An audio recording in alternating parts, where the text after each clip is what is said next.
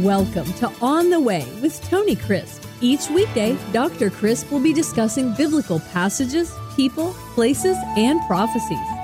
Tune in daily to start your day right and deepen your understanding of how to better walk the way and enjoy the journey. Here's your host, Dr. Tony Crisp. Welcome to On the Way. This is Tony Crisp. This is podcast number 19. I want to talk to you about the places around the northwest quadrant of the Sea of Galilee. Now, in a previous podcast, I dealt with the sea itself. In that description, I talked about the lake. One of the things that I left out was the name of the lake itself. In English, it's Sea of Galilee, but the Israelis and the people of that area call it the Kinneret. It comes from the Hebrew word kanor, which is the word for harp.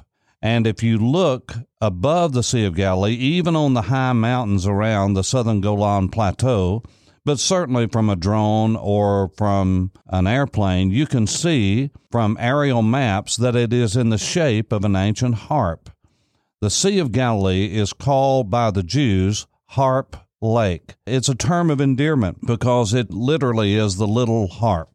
The Kinneret. The Sea of Galilee, Harp Lake, is a freshwater lake, and most of the towns and villages that were there during the days of Jesus are in some fashion or another archaeological digs today. For instance, the city of Bethsaida, that is the northernmost fishing village. That is, as you might suppose, a fishing village because it's where the Jordan River runs into the Sea of Galilee, and all that comes at the mouth of a river as far as fishing is concerned.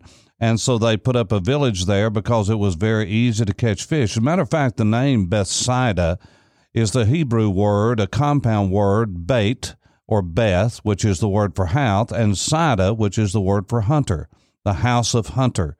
And that's not game hunting, as in deer or fowl. It is game fishing. It was for industry. And so it was called Bethsaida, the house of the hunter. And 5 of the disciples of Jesus came from that village. Peter and his brother Andrew, James and John, and Philip. Now, some people would say, oh, but Pastor, that you've made an error. The Bible says that Peter was living in Capernaum. Yes, he was, and remember the description of Peter in Capernaum. He was living in his mother-in-law's house. Now, anyone that knows anything about Jewish tradition knows exactly what happened. Peter and Andrew grew up and lived and did their work and their business all up and down that northwest shore of the lake. And no doubt in his business, he met a young lady who was more than likely the oldest daughter of a man who had no sons. And so when the oldest daughter married Peter, an able-bodied businessman, at the death of the father, he became the one who would take care of all of the family, including the widow that was left behind, the mother-in-law. And so no doubt he moved into her house. They expanded the house. There is evidence of that. And so he was taking care of his mother-in-law, and he was doing his duty as a faithful husband and following in Jewish tradition. But Peter and Andrew, James and John, and Philip were all from Bethsaida, and you can read about that in the New Testament. But that is one of the cities.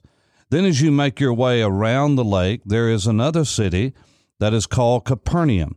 Now, Capernaum was another fishing village. Capernaum, Kafar, was the word for city or village, and then Nahum, the city or the village of Nahum the prophet. Capernaum is called Kfar Nahum in Hebrew, and that was what we call Capernaum, and that is where Jesus had his headquarters for his Galilean ministry. Now, not only was it a fishing village, but there have been more millstones found there than anywhere else in and around the lake, and so no doubt there was a secondary industry of millstones. And it's interesting that when Jesus was teaching, that is where it says the little children started coming to him, and the disciples started pushing them away. And Jesus said, "No, allow the little children to come unto me, for of such is the kingdom of heaven." It goes on to say it would be better if someone offends one of these little ones, that a millstone was tied to his neck and he was thrown into the lake.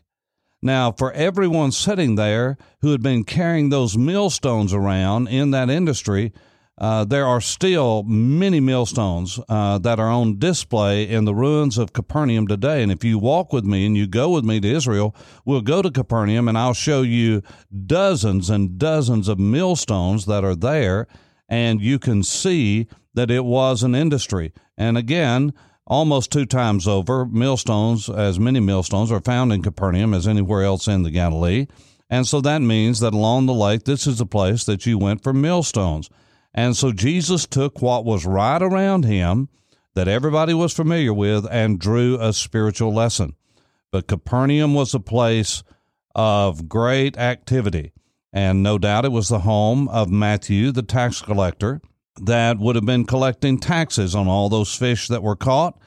As a matter of fact, you remember on another occasion when someone said, should we pay taxes? And Jesus paid his taxes. He had Peter to go catch what I believe was more than likely a tilapia, and had him to bring that fish, and in that fish's mouth was a coin, and he paid his taxes with that.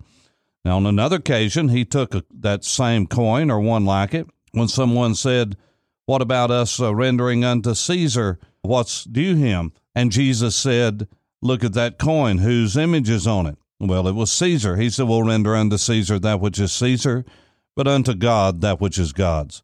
All of that happened in that region of the Galilee.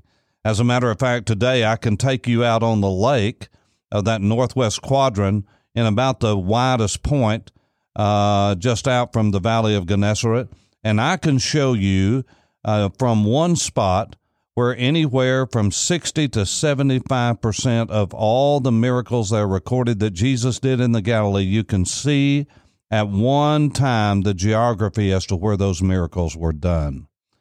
But there's none of the cities that are greater and were greater in the day of Jesus along that northwest quadrant of the lake where most of his time was spent than the city of Capernaum. We're on the way. This is Tony Crisp. Thanks for listening to On the Way with Tony Crisp. Tune in every weekday for information on biblical passages, people, places, and prophecies. Fridays are for your questions. Email your questions to questions@tonycrisp.org. Then just listen for your question to be answered on Friday's podcast. That's questions@tonycrisp.org. Thanks for listening and have a blessed day on the way.